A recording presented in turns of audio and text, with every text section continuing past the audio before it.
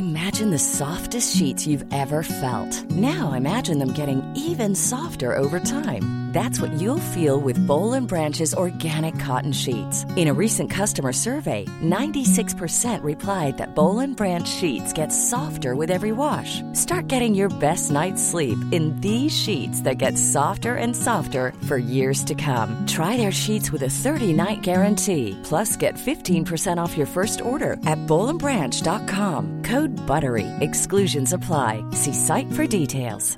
This is Paige, the co-host of Giggly Squad, and I want to tell you about a company that I've been loving, Olive & June. Olive & June gives you everything that you need for a salon-quality manicure in one box. And if you break it down, it really comes out to $2 a manicure, which is absolutely insane. It's also so easy to get salon-worthy nails at home with Olive & June. The difference between how your nails used to look when you did them yourself and now with the Mani system is a complete game changer. The best thing about Olive & June, too, is it's a quick dry. Dries in about 1 minute, lasts for 5 days, and full coverage in up to 1 to 2 coats. Visit oliveandjune.com/perfectmani20 for 20% off your first system. That's oliveandjune.com/perfectmani20 for 20% off your first system.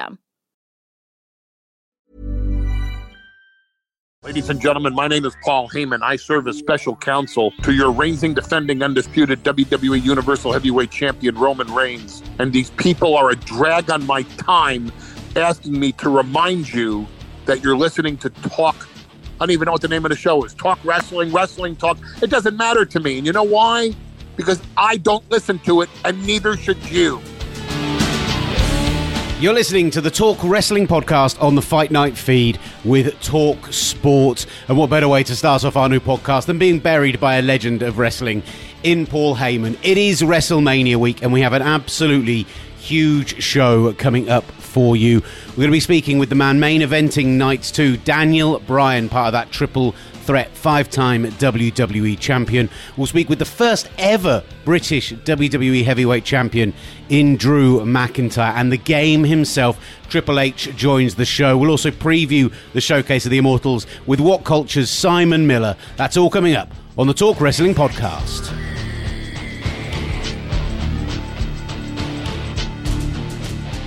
You're listening to the Talk Wrestling podcast here on the Fight Night feed with Talk Sport. If you're not familiar with the show already, on Talk Sport 2 every Monday night, the only show on national radio bringing you the best of the graps, of the wrestling, of the sports entertainment, with myself, Will Gavin, and Talk Sport's wrestling czar, Alex McCarthy. And finally, Al, they've let us loose in podcast form. If you love wrestling, you've come to the right place, because Will and I have been holding it down for the past year or so with Talk Wrestling on TalkSport 2. And now you don't just have to go to the TalkSport app, although you should, to listen to the show. To find it, you don't have to go there and do the catch-up. You can now listen to us in podcast format. Hopefully WrestleMania season all goes well. We've got amazing guests on the show this week, as Will and I will dive into. And man, that is just for starters, because next week we've got a show reviewing WrestleMania, and you guys can, it's going to live forever, Will. The podcast, you'll always be able to get it. So that's it. For right now, we have this new podcast. It's here for this week for our WrestleMania special, and for next week as well for our WrestleMania review show. We have phenomenal guests for you this week in 5-time WWE champion Daniel Bryan, in the first ever British WWE heavyweight champion Drew McIntyre, and in Trips himself, the game Triple H, who spoke with Al this past week, plus Simon Miller from What Culture, who on our radio show previews every WWE pay-per-view with us, and the occasional AEW one as well. And that's something to say about the show if you want to be tuning in regularly. And if this is successful, maybe we'll be a regular podcast as well, as we don't just cover WWE. This will be, because it's a Mania podcast, but AEW, New Japan, TNA and Impact, and beyond as well. We've done stuff with Bloodsport, Progress, like GCW, all sorts. And so it really is the best kind of source for top tier interviews and some great reviews and news on the world of wrestling. I mean, I've stayed bullish, Will. I've stayed bullish with this assertion that we are among the best in the industry when it comes to wrestling and shows, because we have the best interviews week in, week out. Obviously, you get the analysis of Will and I, whether you like it or not, but you will get top-rate interviews. There is no question about that. And we have set the table here with Daniel Bryan, Drew McIntyre. So obviously Simon Miller is going to be here as well, and Triple H talking to me ahead of Takeover Stand and Deliver. But we haven't just loaded up just for this show. We have a history of it, right? Like we had a show with Paul Heyman and The Undertaker, right? On one show. Ken Shamrock joined us live that show as well. God damn, you name it, we've spoken to them, and we intend to keep it coming. And this podcast is a fantastic way for us to keep the ball rolling and make it easier for you guys to tune in and listen to, the best wrestling interviews in the game, if we do say so ourselves. And just so you know, as well as the Monday show on TalkSport 2, this Saturday and Sunday in the build-up to WrestleMania from 10 p.m. till midnight each night, Saturday and Sunday, we will be bringing you a full big preview of that night's action. On the Sunday, a review. We'll be taking your calls on the phones, your tweets, getting listeners involved, getting journalists involved. It's going to be top stuff. So without further ado, let's get into what we do best and let's talk some wrestling. And we kick things off with the first ever British WWE World Heavyweight Champion. 300 days as champion, 2 title reigns, 14 title defences, and yet he has never performed as champion in front of fans.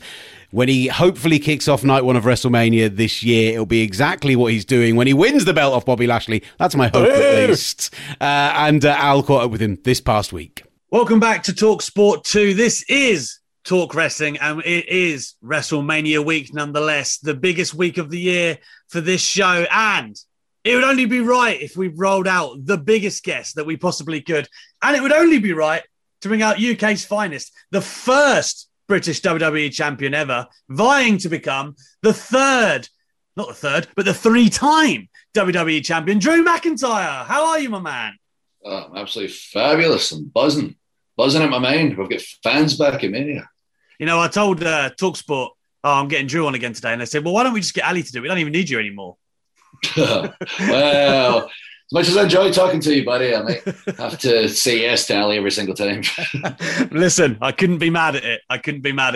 You just said it yourself there as well. WrestleMania, night 1, Drew McIntyre, Bobby Lashley for the WWE title. Fans back in the building, man. Like, I have to ask because it's the hot topic of debate. Night 1, okay, they're talking about the main event. Is it going to be Drew and Bobby, or is it going to be Bianca and Sasha? Now, here's the thing. It's a big thing, right? To be the first person out, maybe, in front of the returning crowd. Would that be incentive for you as well, to be the first match on the card, WWE title, to be the first one that the fans get to see? Yeah, I mean, I've seen a lot of people with a lot of headlines. Drew said this and Drew said that, and maybe I did at certain points because I don't know what was going on at that particular time, whatever time of the year it was. But the way I honestly feel is it's WrestleMania. If you're on WrestleMania, every single match is a huge match. Every single match is realistically a main event. But at the same time, if you're fighting for the WWE Championship, which I'm lucky to be doing for the second year in a row, you generally want to be in the last match. That's tradition, the title match. However, this year is so unique in the sense of we've not had the fans there for the last year, that we have them back in the building. They're going to be rabid. They've got those pent-up reactions. They're ready to explode and unleash upon the world. And the first person that walks out there is going to get hit with a pretty cool reaction in that first match too. And it'll be great for the rest of the show. So I'm honestly torn, and I'd be happy either way. Like the first match is going to be so unique, is going to probably go down in history for the reactions of the crowd. And at the same time, it is tradition to close the show with the title match. So I'll be happy either way.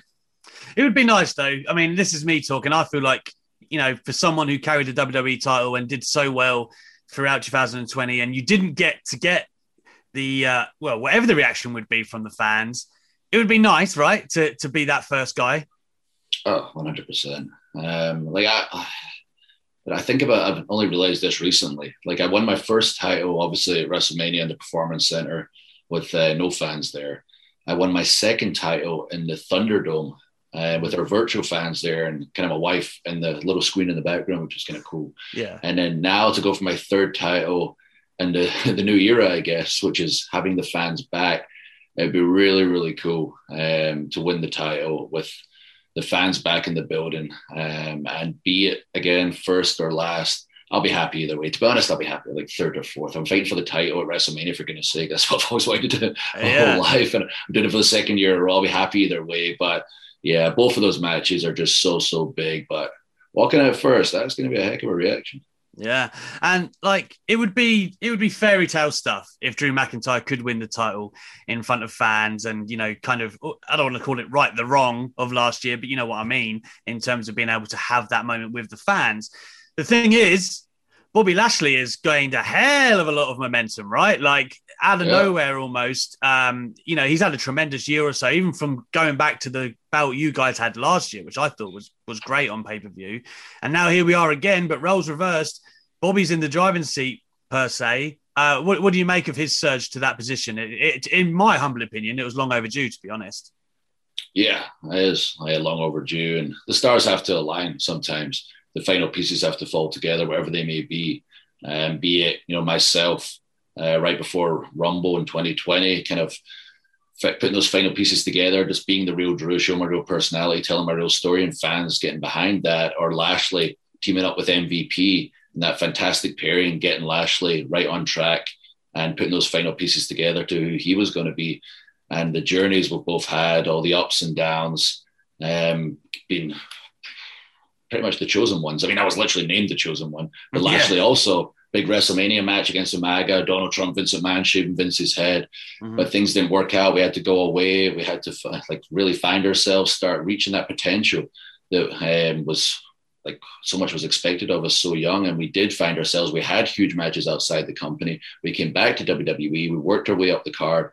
And the fact that we're both fighting for the WWE title at WrestleMania in a throwback match, a heavyweight clash with two elite performers is really, really cool. To see the momentum Lashley's gained is really cool too. And see fans get behind him. The whole presentation is so cool with the Hurt Business, the act with MVP and Lashley.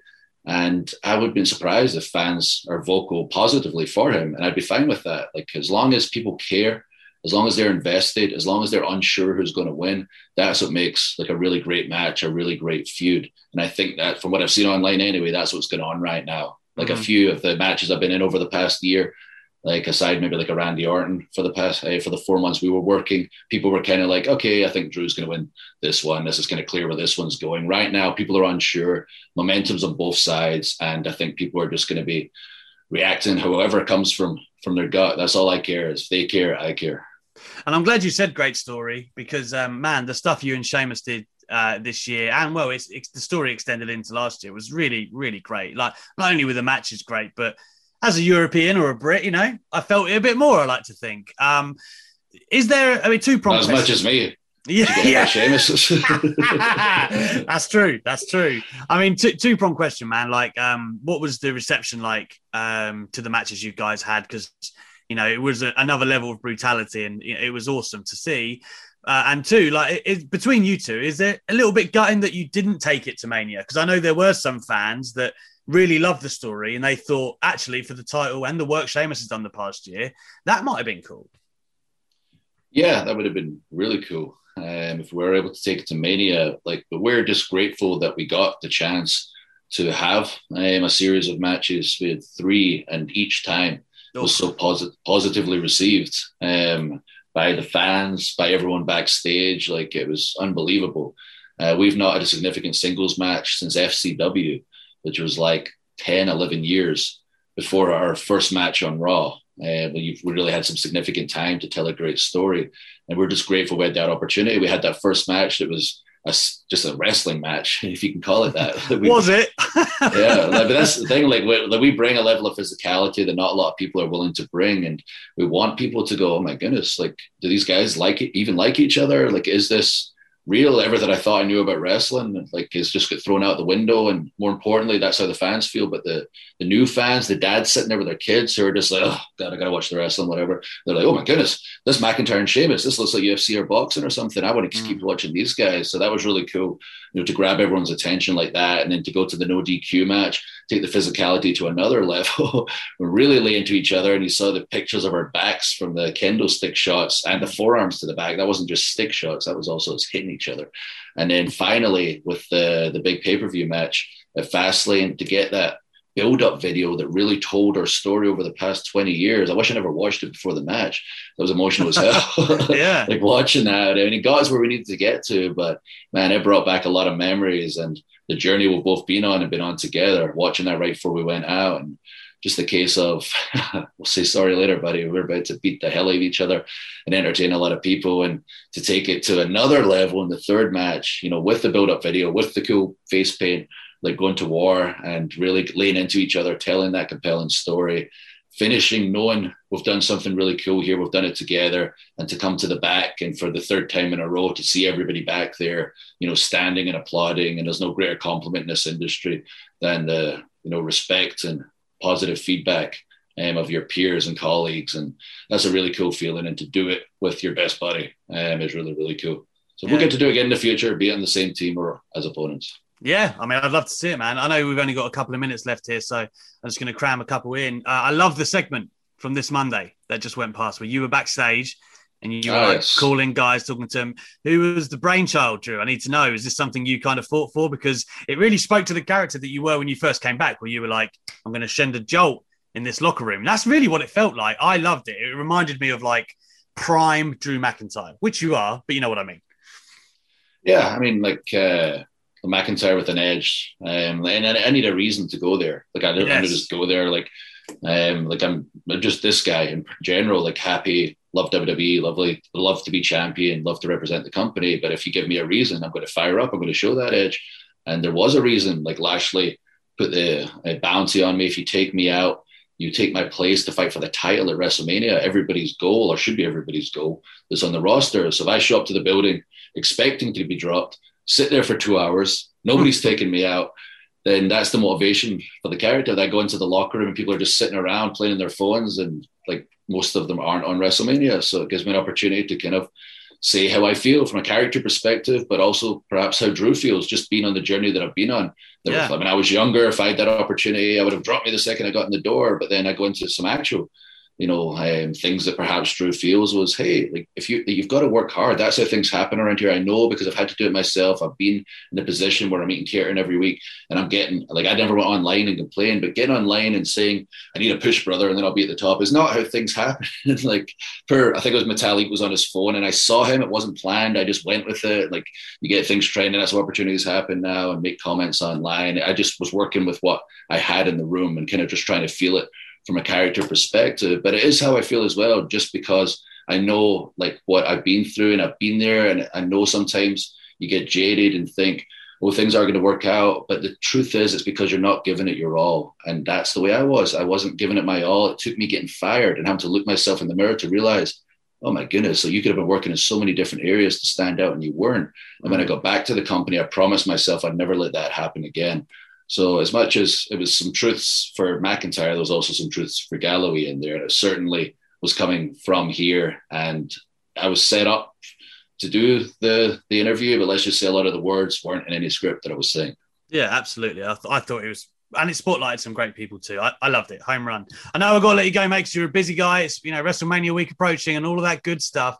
I just want to say before we go, A Chosen Destiny, right? That is, yes. Your book. I just want to quickly show back in. When can people get it? Well, you can get it, I believe, on April 28th in the UK. He's got it. There it is. I believe April 28th in the UK, and America's the easy one to remember. It's May the 4th be with you. It comes out in America. So it's really exciting. It's crazy. When I was a kid, I read all the books. Foley's book was the first book I ever read from beginning to end in 4 days. And that's a big ass book. Yes. That was the first book I ever read. I read every wrestling book when I was a kid. I've got my own book now, and it's not just my story. It is my story, but I tried to write it from a perspective that anyone could read it, wrestling fan or non-wrestling fan. It's more about, trying to inspire people, especially during these times we've been in, that if you have a goal, if you have a dream, trust me, like if you put the work in, you block out that negativity, you're accountable to that person in the mirror, you surround yourself with positive people, and you keep believing that there's a light at the end of the tunnel, you can do literally anything in life. And that's what my goal is with the book, is just to inspire people. So check it out. It also says Britain's first WWE champion right in the corner. Right there. You can't miss it. April 28th then in the UK. Can't wait, Drew. And of course, at the beginning of April 10th, we're going to see you hopefully lift the WWE title once again. So thank you very much for joining TalkSport today, Drew. Always a pleasure. Thank you, buddy. Take care. The wonderful Drew McIntyre speaking with our very own Alex McCarthy. We'll be talking about Drew's match, where we hope it comes on the card, and discussing that interview with Simon Miller coming up a little bit later in the show. Triple H still to come as well. If you ever want to listen to Talk Wrestling, just a reminder, every Monday night on TalkSport 2 for the 2-hour edition of our show, where we look at a lot more beyond just the world of WWE. But right now, let's hear from the man who we think will be main eventing Night 2 of WrestleMania, having been added into that triple threat with Edge and Roman Reigns. 5-time WWE champion Daniel Bryan. Alex caught up with him earlier this month, and they began by talking about facing Roman Reigns at Fastlane and the development in Reigns' character over the last year.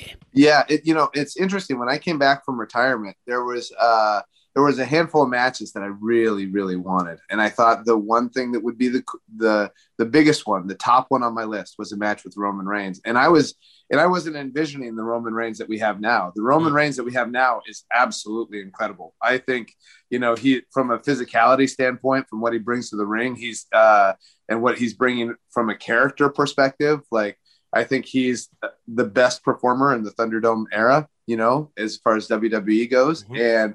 And I'm excited. I'm excited to see where I stand on Sunday. He's bringing a whole new level of physicality. Like, I wrestled him last month at the Elimination Chamber, and he smashed me. So I gotta come back and do some smashing back. I gotta redeem myself. I gotta smash his face a little bit. I believe, Daniel. I believe. And obviously, at the end of the proverbial rainbow, could be a match with Edge. Now, I like to talk about this match like, once upon a time, it was super impossible. Then you came out of retirement, and it was impossible. Then he came out of retirement, and it was possible. And now it's like, we need it, right? So we've gone from the end of the spectrum to the other. That must be salivating to you as well, right?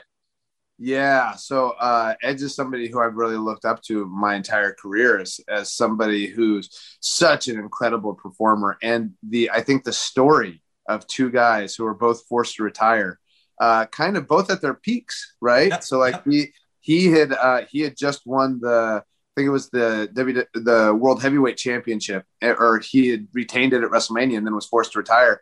And now we're like 10 years on. And yeah, I think it's just that there's a really cool story there. There's also like, I got to wrestle him once, I think for 4 minutes and it's actually a kind of a funny story. It was the first time I used Ride of the Valkyries for WWE. Right. Oh, really? But I didn't know. So I didn't know. So it's like, so Edge is already out there in the ring. This is a Raw match. Miz is on commentary, and the Billy Kidman, the timekeeper, is like, "Brian, do you have new music?" I said, "I don't know. Is it?" And then as soon as I said, "Is it?" it hit, and it wasn't the version that you have now. It was like a much lamer version. And I was like, "Oh no!" And I walked out, and then all the crowd was like, "What is this?" And Edge is like, "What is this?" And Miz on commentary was literally like, "What on earth is this?" So hopefully if I get to wrestle Edge at WrestleMania, we don't have a "what is this" moment.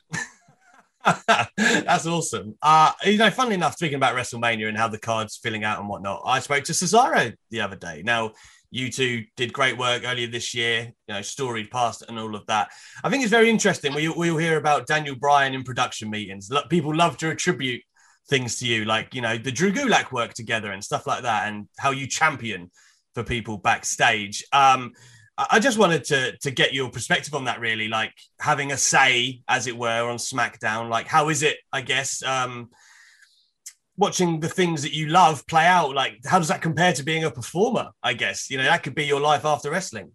Yeah, so it's interesting because it's not.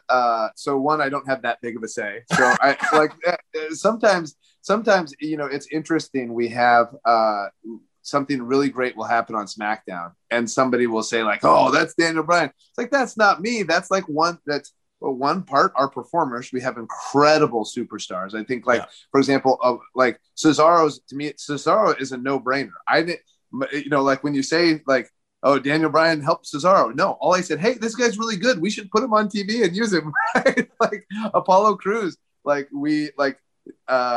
don't have anything to do with the Apollo Crews stuff. He's just great, right? And so it's like, and so it's but it is rewarding to see people that are talented get opportunities and knock it out of the park, right? Like and there's a certain joy to that. William Regal is has been my mentor in wrestling for years.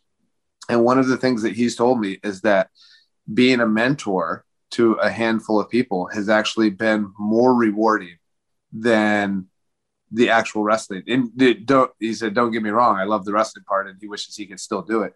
But being a mentor is very fulfilling, And so yeah, there is something to that, the idea of helping other people. And I think that's from a human perspective, like we all want that. Like at the end of the day, for a long time, I think when you're young, you're like, I want to achieve this. I want to achieve this. I want to achieve this. And then as you get older, you're like, I want to help here and I want to help here. And it's just a different perspective. I think it's very cool though, because I think we can all agree that SmackDown has gone to its probably best level in a long time these last maybe 9 months or so. And you've got people like Big E. I know you've spoken in the past of your admiration for him, pushed to a new level. Cesaro and Shinsuke have kind of come out from the cold this year and they're wrestling more. And you have to imagine that all of those factors add up. Like, these are all talents that you must admire greatly. Yeah. Sorry. My wife just called. It's so weird. I have to hit the decline button, and I'm like, oh no, am I going to get in trouble? Yeah. But yeah, it's really cool seeing these people, and people I've known for years. Like I roomed with Shinsuke Nakamura in 2003. I mean, that just exposes how old we both are, right? but it's like, and I've known Cesaro since like 2003 or 2004, right? Like, one of the cool things about some of these things is, and that I love about the WWE locker room is that there are so many of these people that I've essentially grown up with, right? Like I've become a man. Like we were all kind of children playing at pro wrestling. And then we've grown up and become men together. Like Sami Zayn, Seth Rollins just had kids this year, right? Like now we're fathers, like that sort of thing. It's a cool thing to grow and do this with people. But yeah, it is cool seeing how great SmackDown's become. And I also want to say part of that has nothing to do with me. That's just somebody who sees performance and saw performance in the Thunderdome in a different way than I would have ever thought it. And it brings it to a whole new level is Roman Reigns, right? Like he's the character work and the way that he's worked since returning and being in the Thunderdome, I think has improved the quality of our television a great deal. Yeah, can't argue with that at all. I do want to talk about a couple of, standout moments in your career that I've always wanted to sink our teeth into a little bit. Now, we all know WrestleMania 30, right? That's kind of associated as the Daniel Bryan moment, the legendary picture at the end. But I feel, not that it's forgotten, but the opener with Triple H is legitimately one of the best openers you could, out of ever. I know we got Bret Owen and all of the great stuff, but Daniel Bryan, Triple H is definitely an awesome match. I mean, how was that, putting that together? And because it kind of, I guess, is overshadowed by the amazing achievement in the main event. How proud are you of that one? Yeah, so I'm really proud of that. And it's interesting because when I envision myself wrestling somebody like Triple H, what I want a mix of styles, right? I don't want it to be a Triple H match, and I don't want it to be a Daniel Bryan match. I want us both to bring the best parts of each of us and bring it to the table. And I think that's what we actually got. You get the things that Hunter's great at, right? Like all the attention to detail. He's vicious and all these kind of things. But he also gave me a tiger suplex, which I don't know if he's ever done before, right? So it's like, and then the fire, and then some of the new generation type stuff as far as different sorts of action and that sort of thing. So yeah, so I was really, really proud of that one. And what's interesting when I think of WrestleMania 30 too is that like I was going through a ton of like neck pain at the time. I had to have neck surgery a little over a month after, and so I would be remiss to say if I didn't thank Jamie Noble, who was like our producer for that. Jamie Noble, he and I have been friends for years and all that kind of stuff, but he's my go-to guy. He's my producer. There was a period of time where I was having all this shooting pain down my arm, and it was just like a real struggle. And I was doing like media all the time, and then like having all these different segments backstage, like without Jamie there helping me to make sure my stuff was good, right? Like, and he knows everything I do, and he knows things that I don't do that I can do. And he's like, hey, hey, what about this? What about this? What about this? And like,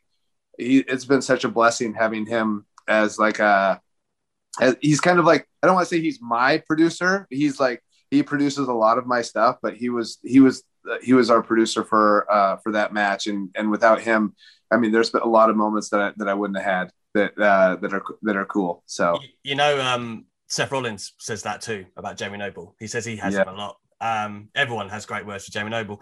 Brock Lesnar as well, Survivor Series. I loved this match because it was one of them that when you looked at the landscape of who Brock Lesnar hadn't faced, right? It was very intriguing, and you just become the planet's champion. It was a very cool moment, really. Like, everyone kind of lusters for that big Lesnar match, it seems. So when you finally got it, how pleased with you, how it turned out, and working with Brock?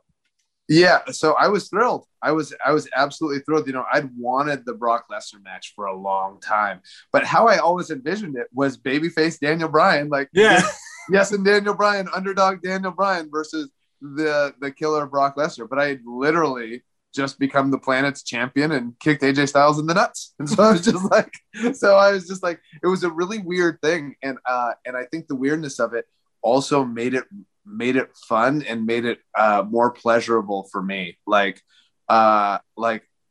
One of the things in wrestling Brock Lesnar, I don't think anybody really appreciates how great Brock Lesnar is and the mind that he brings to wrestling. And I also think that one of the things, and from a character perspective, I've said this, say on like Talking Smack or whatever, but it's actually not true, is I think Brock Lesnar really loves this. He just also loves farming, and he loves being at home, and he's not going to do it. He's not going to do it just because he likes doing it. He's going to do it because, hey, you need to pay me to do it if I'm going to put my body on the line, right? That sort of thing. But when his eyes light up when he does it, right? That's the thing. And and that match is something that I'm really, really proud of. And also it was a test for me. Like, I don't think there's ever been anybody in the history of WWE who's been more excited to take a German suplex from Brock Lesnar than me.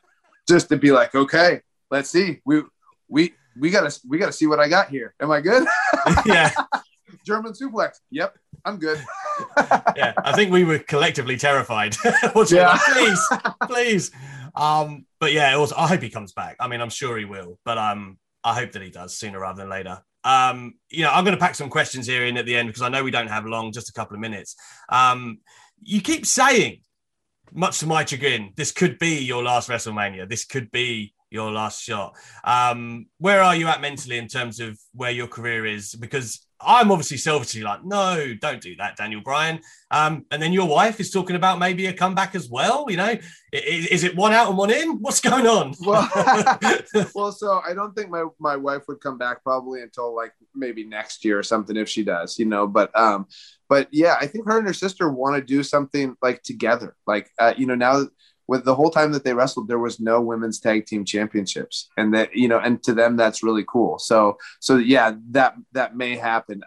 For me, my contract is up soon and that sort of thing. And so it's really just an evaluation of what's more important to me, going out and doing this thing that I love every week, but being away from my family, being away from my wife and kids 3 days a week when they're at this, and they're at this stage that you don't ever get back.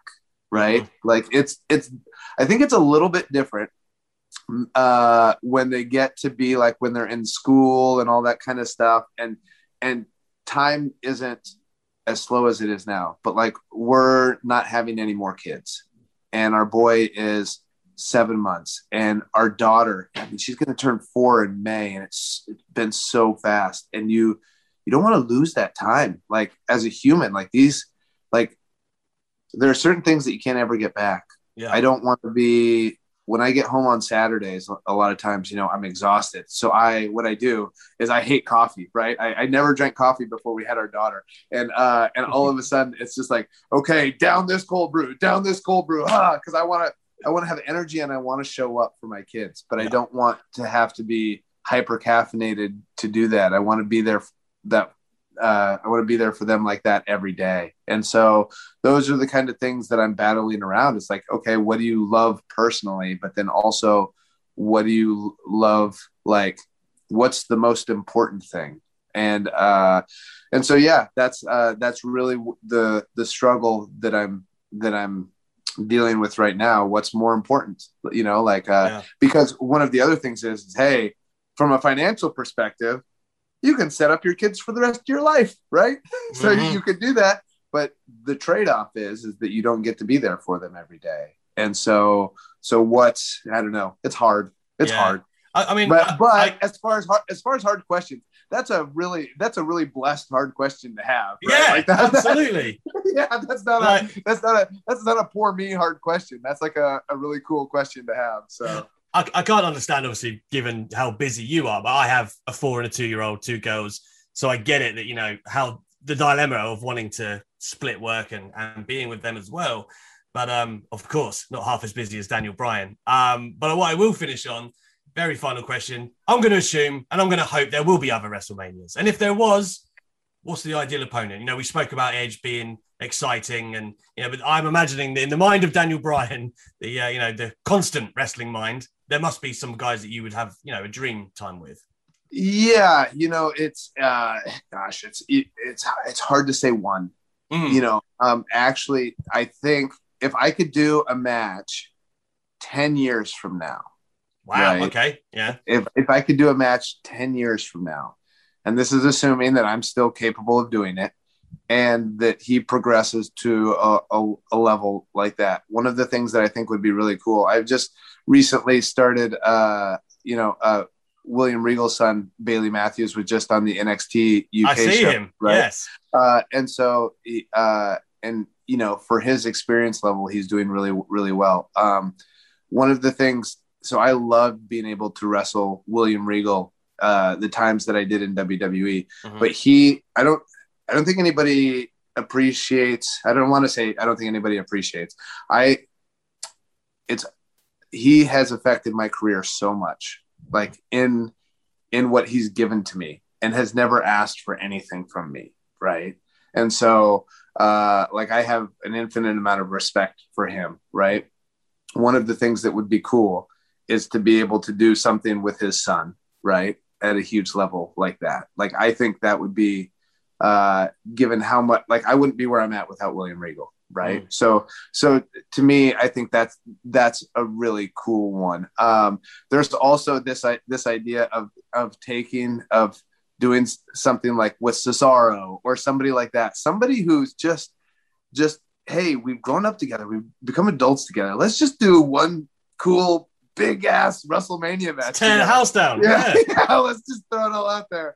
And then I mean the another one too that I've always wanted and never been able to do is Shawn Michaels, because he trained me, and I just think the story there would be really cool. So those are three. I mean, I could throw out like Pete Dunne, Tyler Bates, Walter, right? Like those kind of guys. Like those are all guys that I'd love to do a big match with Big E, like on a pay-per-view. I mean, there's all these. You start talking to me about who I want to wrestle. Insane list. And it's all of a sudden the floodgates open, and then we have too many people and all that kind of stuff. You'll never retire. Never. Yeah, I'll never retire. Yeah.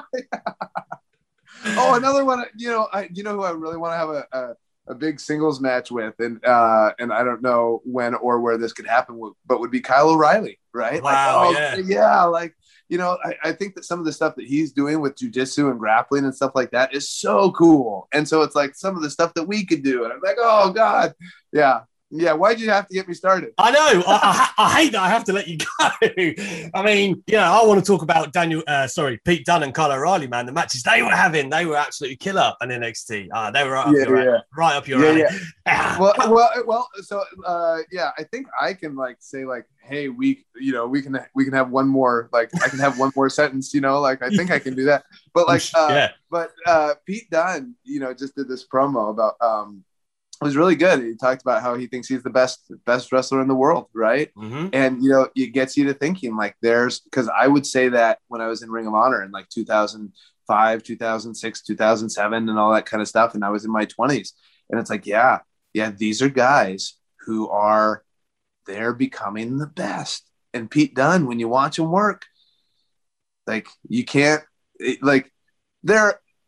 you may argue that some people are better, right? They may be better at this or they may be better at that. And when you look at him and when you look at some of the other guys and that sort of thing, like who's the best, that becomes subjective.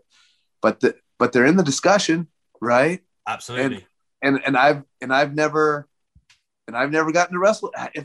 God, how can I not wrestle the guys who might be the best, right? And I think, and there's this idea that wrestling keeps evolving, right? And people keep getting better and better. And there would be some people who would argue that might say like Ric Flair is the greatest of all time.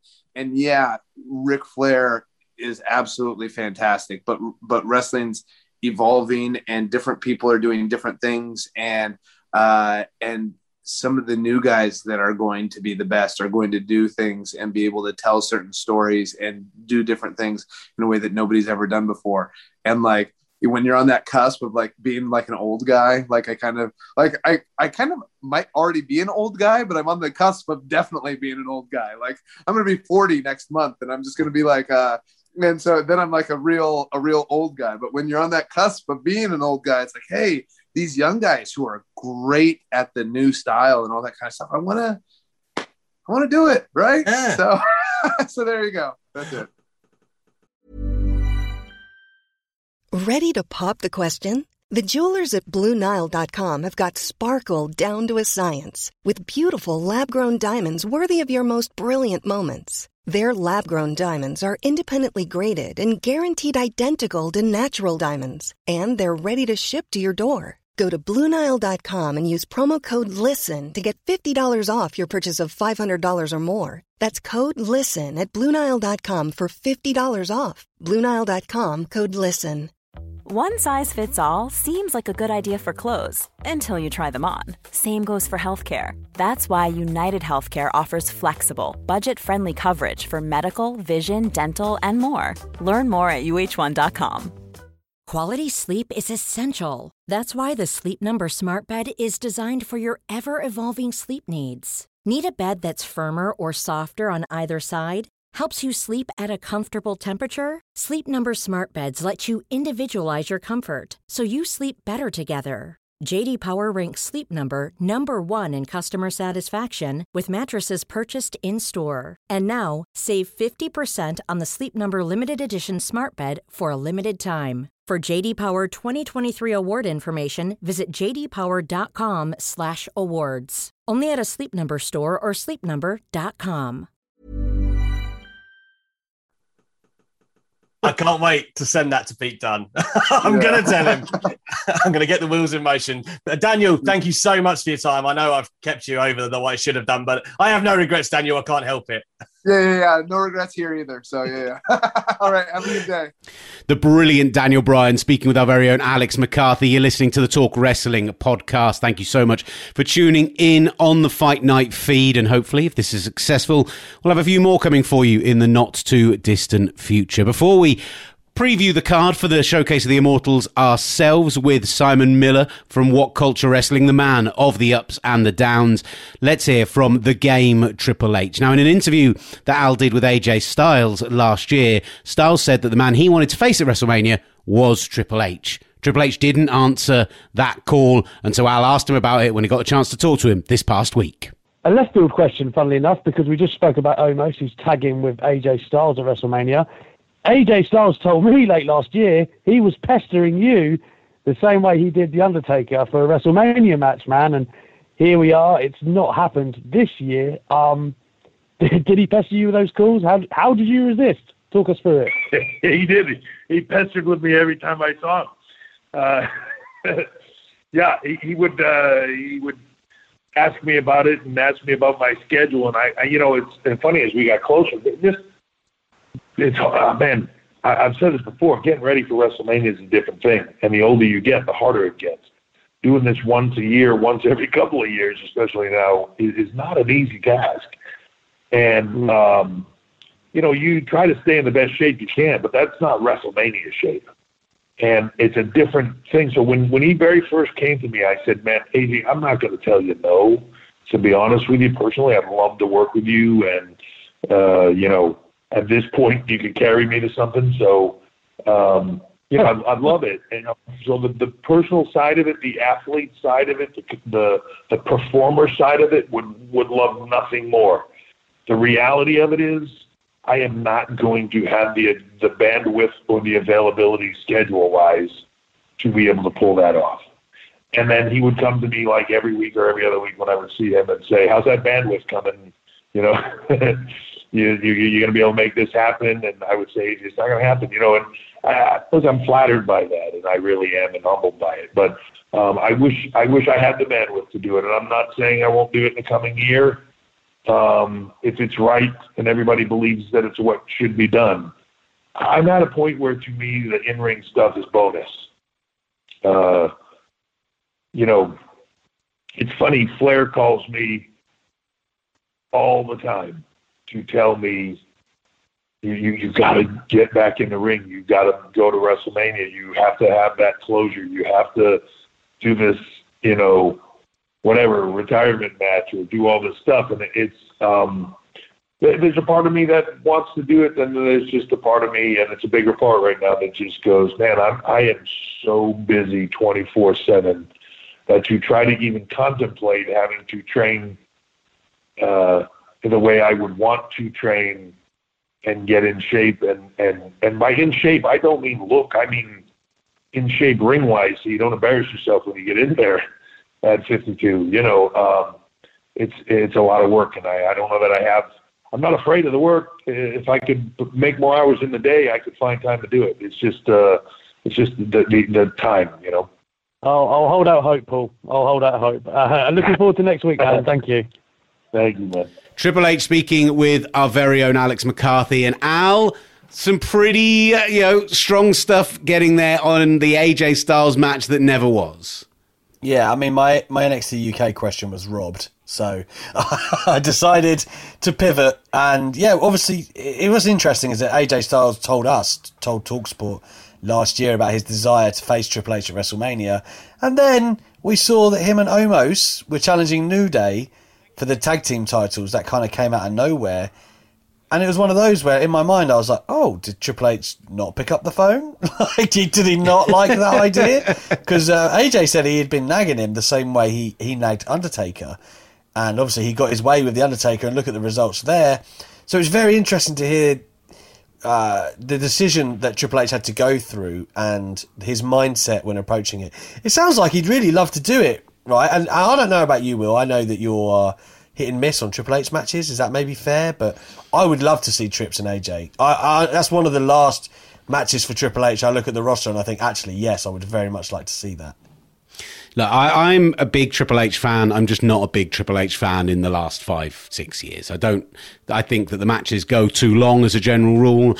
And I think what he's done outside of the ring has been phenomenal for WWE. I definitely see him as maybe the man to take over from Vince when Vince eventually does shift off this mortal coil or choose to retire.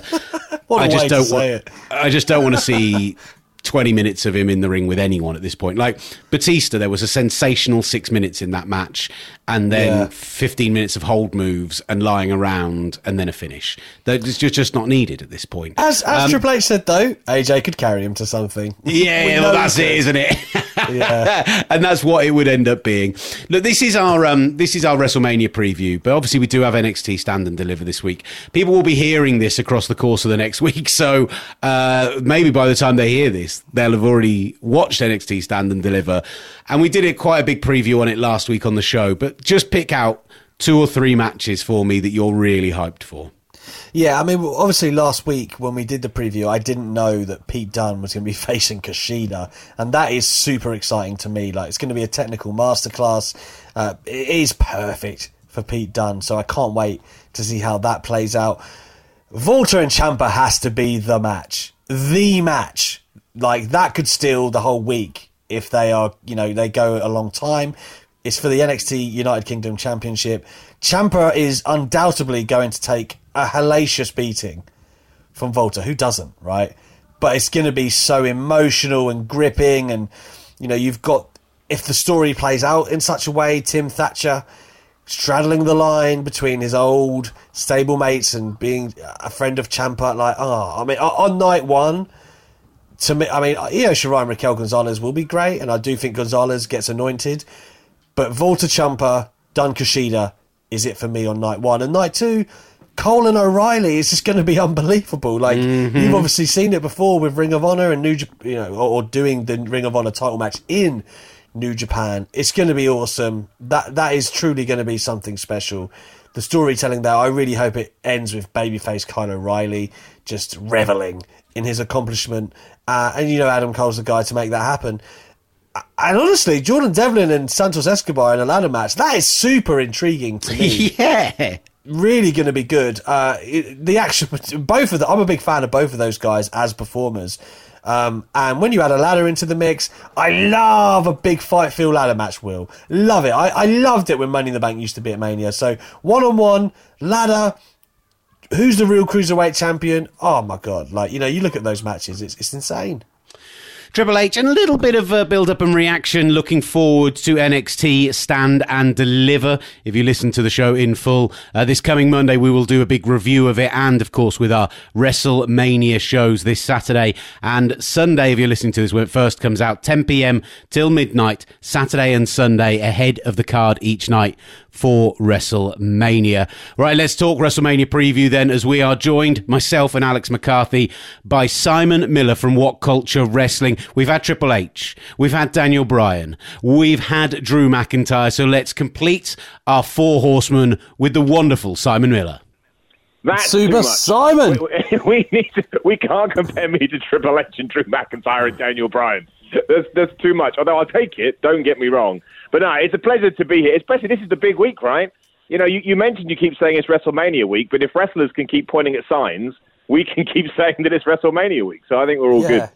And pointing at podcasts, because that's what we can point at now. Exactly. We are a pod. This will live forever. So if you talk about people dying on this pay-per-view, Simon, it won't just be my tweet. It will live on in infamy. I'm all good with it. Well, look, it's glorious to have you on, as always, Simon. It's glorious to have you on a pay-per-view week to look forward to WrestleMania this coming weekend in Tampa Bay, Florida. We'll be talking NXT a little later in the show with Triple H, but we're all about WrestleMania 37, the main show right now. We've got a really good idea of what the show looks like, what the night splits are going to look like, so let's break it down. Let's talk night one. Yeah, let's go night one first, and we'll do it that way, Will, I think. Do we think the main event is Banks and Belair, Simon? I hope so, because I think it just works perfectly, right? I know this is a boring theory, but, sometimes the most predictable ways are the correct ways. You have Drew McIntyre versus Bobby Lashley to open, because hopefully they'll get a big reaction, WWE Championship. And then you can close with Sasha Banks versus Bianca Belair, which is something you should do if you're having two nights of WrestleMania. I think it'd be mad not to. The only problem's not fair. The only slight disappointment as I don't think the Sasha-Bianca build's been very good. It's not really much you can sink your teeth into. However, again, the caveat to that is if they go out there and have an absolute banger of a match, which you'd have to imagine they're going to do that, even if they had their hands tied behind their back. So it will work out in the sense on the night, and I hope they do. I hope they main event. I hope Bianca Belair wins. I hope we get that moment, satisfaction, fans back, all that jazz. If they don't, I just think they're wasting an opportunity. Because let's say that it didn't work and it was an absolute disaster. I don't know why that would be. You've got another night. So why wouldn't you take a risk on night one? Yeah, I mean, to me, it seems a no-brainer to have Banks and Belair main event. Of course, there's historical connotations to women main event in itself is big, but to women of colour as well, it's a landmark event, and it's not just because of that. These are two very worthy superstars as well. So, as you say, if you've got two nights to play with, why not? Why not have them go out and showcase and make Bianca a star? Because I have to believe that's what the end goal is here, is really raising Bianca Belair's stock. And for Bobby Lashley and Drew, I think when you've been Drew, right, and he had his first title reign in front of no fans, right, held the title twice, no fans, carried the company extremely well as an inaugural kind of babyface champion throughout the pandemic. The challenger comes out first, traditionally. Let that man come out and get the ovation from the fans. I would be all for that. We speak about that a little bit later in the show with Drew, but I think that would be kind of special. And for him, when I look at who's on the card, I don't think there's anyone maybe more fitting or deserving, I know it's a dirty word in wrestling, over the past year than Drew. So I think it all works. I really do. I said it to Al the other night. 300 days as champion, 2 title reigns, 14 title defences, 16 title matches if you include his 2 wins as well, Simon, and 0 fans. Like, the man deserves that pop. Absolutely. And do you remember, I always get my dates confused, but when we had Seth Rollins versus Brock, and we started with that, and Seth Rollins came out, and he was so amped up by the crowd, he almost knocked himself out just through pure adrenaline alone. I get it can't be to that degree because, you know, you're not going to have that many fans in the building or the venue. But you just hit the nail on the head. Like Drew McIntyre, you know, there were certain people that really, you know, stood out during the pandemic era, as we'll call it. And he has been one of them, and he deserves that big ovation. And whoever comes out first is going to get that kind of pop. But hopefully Drew will get it even more because, you know, much like we all 3 feel about him, that's hopefully sort of the worldwide mood as well. So, you know, given that we've, you know, gone to these, you know, the pains to have this special WrestleMania on SmackDown to get rid of all the pre-show stuff, I would be slightly disappointed if anybody else came out first. Yeah, it's got to be Drew. It's a very good point on 35, by the way, because they spaced that card really well. You know, Seth first. They had the other babyface wins, right, of Becky and Kofi, but they spaced them really well. Is it going to be a babyface win for Drew, right, over Bobby Lashley? Because I feel like maybe it was being set up that way, that he would get the big win in front of fans finally. But Bobby Lashley has that kind of momentum now where I actually think I want to see him retain. I want to see a lengthy run for Bobby. I agree with you. I think the problem is everything else we've already talked about. You two are an absolute pair of Judases. How dare you? How dare you not be backing Drew to go and win at Mania after all of this? No, I want Drew to win. I do. But I think there is, you know, the argument when you say it's not fair is not the right word because it's wrestling, but there's something in the air that kind of, you know, gets in your nostrils and your lungs. You're like, I'm not 100% sure I want Bobby Lashley to lose. So what I hope we do is Drew gets his win, makes up for last year, and then pushing forward to SummerSlam, let's figure out a way to get it back on Bobby Lashley and then let him dominate then because, I mean, most people say when they have their second world title runs, they feel more confident, they feel, you know, they got more momentum, etc. So, yeah, I hope they do something like that. But no, you know, if somebody gives me the magic pen and says, Simon, who's winning? I'm always going with Drew McIntyre. Absolutely. Yeah, me too. And that's the thing as well. Like, Bobby, I do want him to have that Brock match. And, you know, I did feel like he was getting really hot. But the Hurt Business breakup, that kind of leads me to believe they still are going in the Drew direction. Like, I just don't see that as a long-term foundation to push Bobby forward. I think it's fair to say it's universally hated that they've split up the Hurt Business, is it not? Well, even Batista hates it. I mean, Batista is tweeting. There you go. That's a gauge. This is rubbish. I don't get it. Honestly, you know when it's bad when somebody in the breakup, like Shelton Benjamin obviously went on social media too and said, oh, surprise. That's when you know when someone's at the end of their tether. Where they're like, I don't care whatever the repercussions are going to be. I'm just going to moan about it because it's stupid. It's dumb. Yeah. And also, you could have had Drew beat them all up. That would have been fun, wouldn't it? Strong babyface beats up well, they're not really a bad guy group, but that's how they're pitched. It's just, WWE, put people together to break them up. It is so dumb. A ruthless group. Let's call them that. Let's turn our attention to... I'm going to talk about... There are a couple of other feature matches here. We've got the Steel Cage match. We've got the Bad Bunny match. But I want to talk about Cesaro against Seth Rollins. Finally, Cesaro getting his first ever singles match in... And if we're going to talk about comparisons between Simon Miller and other members of the WWE roster, he might not be willing to have a Daniel Bryan, or he might not be willing to have a Triple H. He's definitely got the air of the Cesaros about him, Simon. Oh, I mean, of course. I can't argue that one. And Twitter never lets me forget either. I won't mention the other people that get thrown at me because it's a family show. But no, the cool thing about the Cesaro-Seth Rollins stuff is I completely buy into this rhetoric that the build to this year's WrestleMania has feel a little bit like, oh my gosh, it's here. And I think that's mostly because of Fastlane. You know, you have to book for the show that's coming up. And essentially, you know, Seth versus Cesaro has been, would you like a match? Oh, yes, I'd love a match. Okay, excellent, we'll have a match. But because they're such good wrestlers, I don't even care. I can't believe that Cesaro's never had a singles match at WrestleMania. I think that's crazy. But it's just, you know, fair play to WWE. They've tied it into the story, so it has given it a little bit more depth. But also, they're just so good. how can this match be anything but absolutely tremendous? And that's why I'm excited about it. So, yeah, nice and simple on the surface, nothing really to sort of, stick your teeth into. But eventually Cesaro's going to swing him. You're going to get that fan reaction. I'm kind of hoping Cesaro wins. That's what I'm hoping for this WrestleMania, just a bunch of satisfying moments and endings. And then I think it'll be, it'll be a good couple of nights. But I think, honestly, if it all goes well, this could easily steal the show over both nights. Yeah, easily. I mean, listen, give them time. Cesaro and Seth Rollins are going to deliver something great. Like they'd have to go out of their way to have a bad match, but it's funny. It kind of reminds me of Seth and KO from last year. In that, if you actually want to go back and look at the pure wrestling, it probably was the best match on the card. It won't make the headlines, but it'll be damn entertaining for 20 minutes. But that's Sami Zayn and Daniel Bryan could have been that, and WWE fumbled it terribly last year. So I feel like Cesaro and Seth, though, with the story, can be great this year, and it's in a card. I mean, I like the card. But then you've got Braun Strowman and Shane McMahon, Bad Bunny, The Miz, right? They're essentially gimmick matches. I mean, certainly is with Strowman and Shane, and we're getting a straight singles with Bad Bunny, although, a celebrity, and The Miz. A steel cage match kind of feels like the wrong choice for Braun and Shane to me.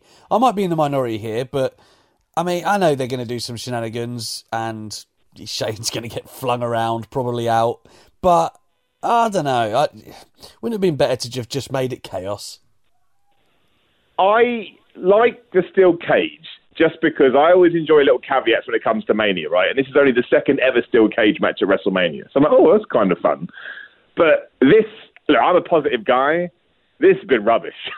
This feud's been absolutely rubbish. Oh, my word. I like to be able to buy into my wrestling. And if we now have to get upset when someone calls us stupid, man, I'll be having a match every 10 minutes.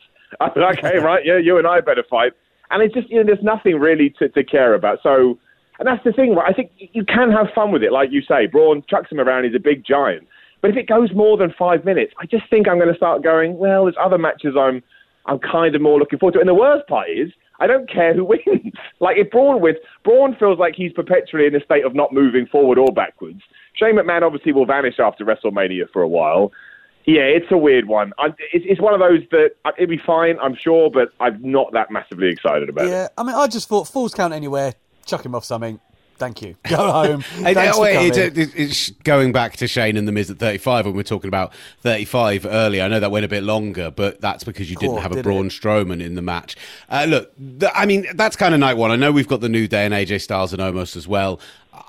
As far as we've talked about that match, they almost won't see a huge amount of in-ring action. The New Day are good enough to sell anything. AJ Styles is good enough to sell anything. So I think that will be nothing short of good, if not great. They have used Omos well in the short burst, though, haven't they? Yeah, so I'm actually optimistic on what he does. Undoubtedly. But while night one feels top heavy, night two feels potentially absolutely stacked. Yeah, and let's start off at the main event: Reigns, Edge, Bryan. I said it on the show before, Simon. There's been elements of the build for this which have confused me maybe slightly as to maybe Edge's decision-making, etc.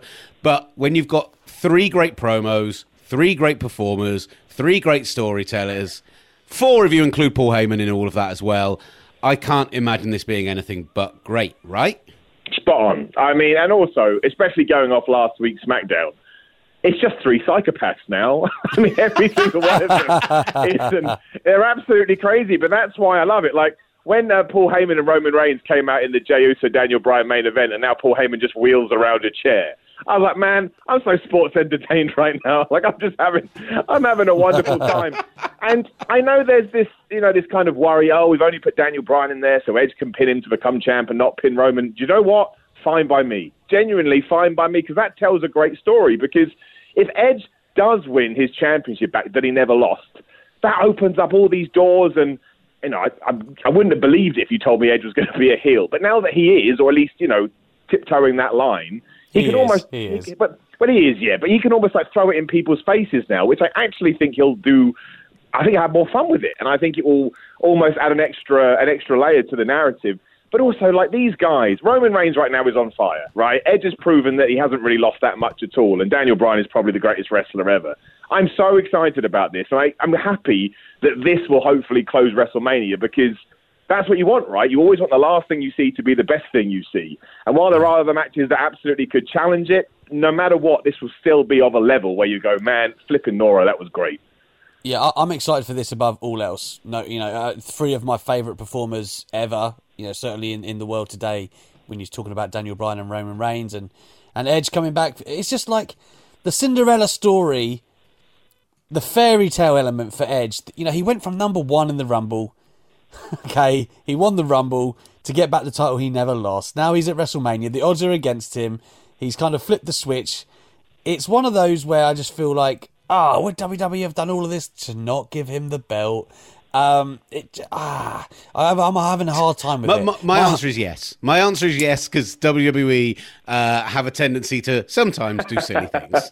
Yeah, sometimes. But my heart is kind of telling me Roman, but I just feel like Edge is probably the way they're going to go here. But either way, the match is going to be amazing. I loved how strong they made Daniel Bryan look on Friday. Also loved the promo Edge did about being the Rated R superstar again. So everything's ticking along great here. I'm enjoying the build, enjoy all the men involved. It's just, this is what you hope for at WrestleMania. I saw a lot of people debating, right? Like, that's too convoluted. Why do you need Daniel Bryan in there? You need Daniel Bryan in any match ever. Don't be silly. I'd have him in the Nigerian drum fight match for the Intercontinental What is a Nigerian drum fight? I need to know. Simon, what is it? I figured it out. On ups and downs. All it is that WWE has realised that they can, pull a rating with a street fight, but they also know if they keep saying street fight, they're going to run it into the ground.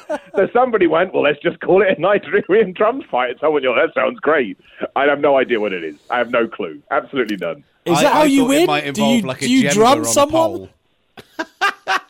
I was really fearing it was going to be there was going to be a djembe on top of a pole or something. But no, maybe it is you just have to hit somebody with a drum. Maybe. I mean, look, the thing with this feud is that it has got a little bit weird because Apollo Crews doesn't deserve a shot at all. I don't know why he's allowed a shot. But again, it kind of comes down to my fandom within the fandom when you start looking to the behind the scenes. They're such good wrestlers, and I love both guys so much, and I think they have done some pretty terrific work this year, that I'm happy to look past all of that and just go, okay, grandest stage of them all, WrestleMania. I just want them to be given the time and the leeway to have the best match they possibly can, even if there's a bunch of drums involved. Like, okay, whatever we need to do.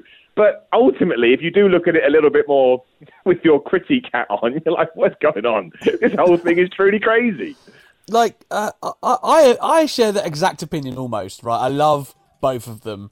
And God bless Apollo Crews. He is putting his heart and soul into making this character work, despite everybody on Twitter being like, what the hell is that accent? It's better than him just smiling, right? No, it is. Yeah. I'm not, I personally like it that he can sink his teeth into something, but he is 0-5 recently in IC title matches.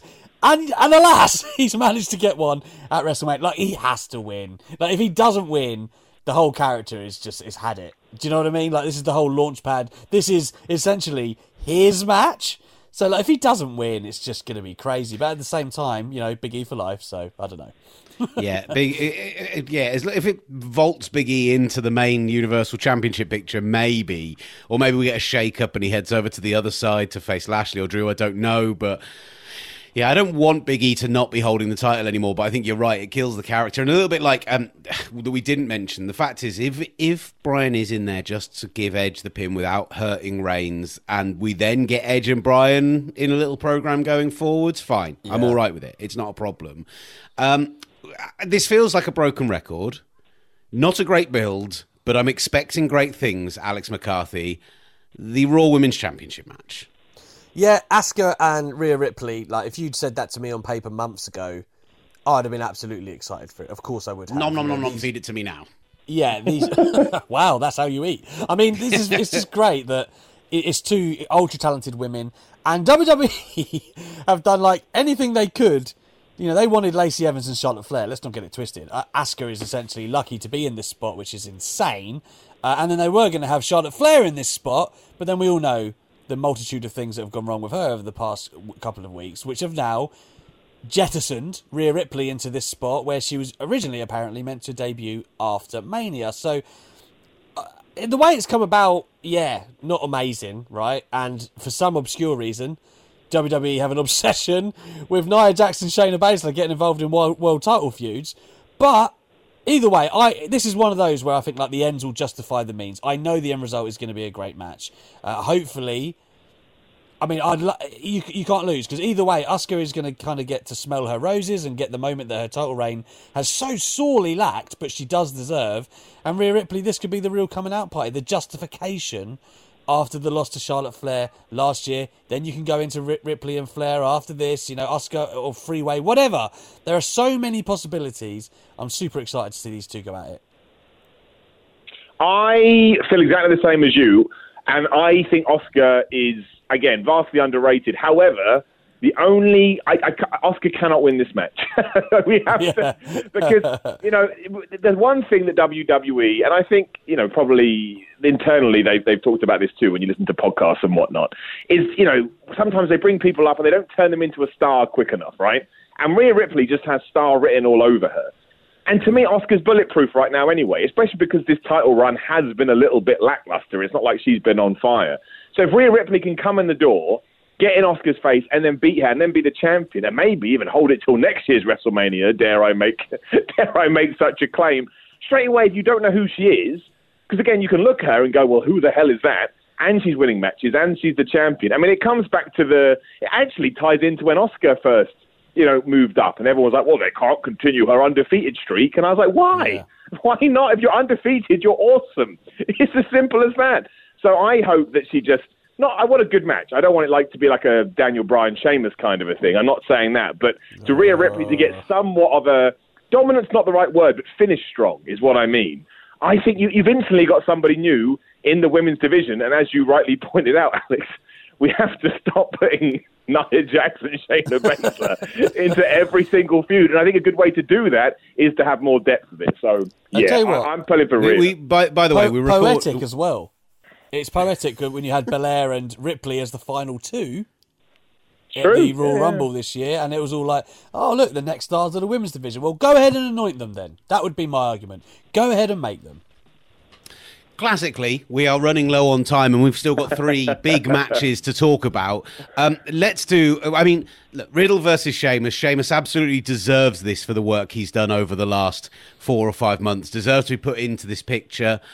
I still feel like Riddle has more to do to prove that he deserves to be the champion and be in the spot, but we know that he's ultra talented. So it's an interesting one. I could see Sheamus walking away with the belt. I could see Riddle retaining. And we talked about Owens and Zayn. I mean, 2 of the best wrestlers in terms of chemistry anywhere in the world, on any card, in any promotion. I just kind of hope that they do this match right. Sammy working from under, Kevin on top, and just allow them to have that moment on a WrestleMania stage. I've got 3 predictions here, right? You ready? Sheamus will not win. I want to see him win the Intercontinental title at some point, and I don't think he'll win here. Sammy and Kevin will have a great match, and Kevin Owens is going to stun a Logan Paul. That's a lock, basically.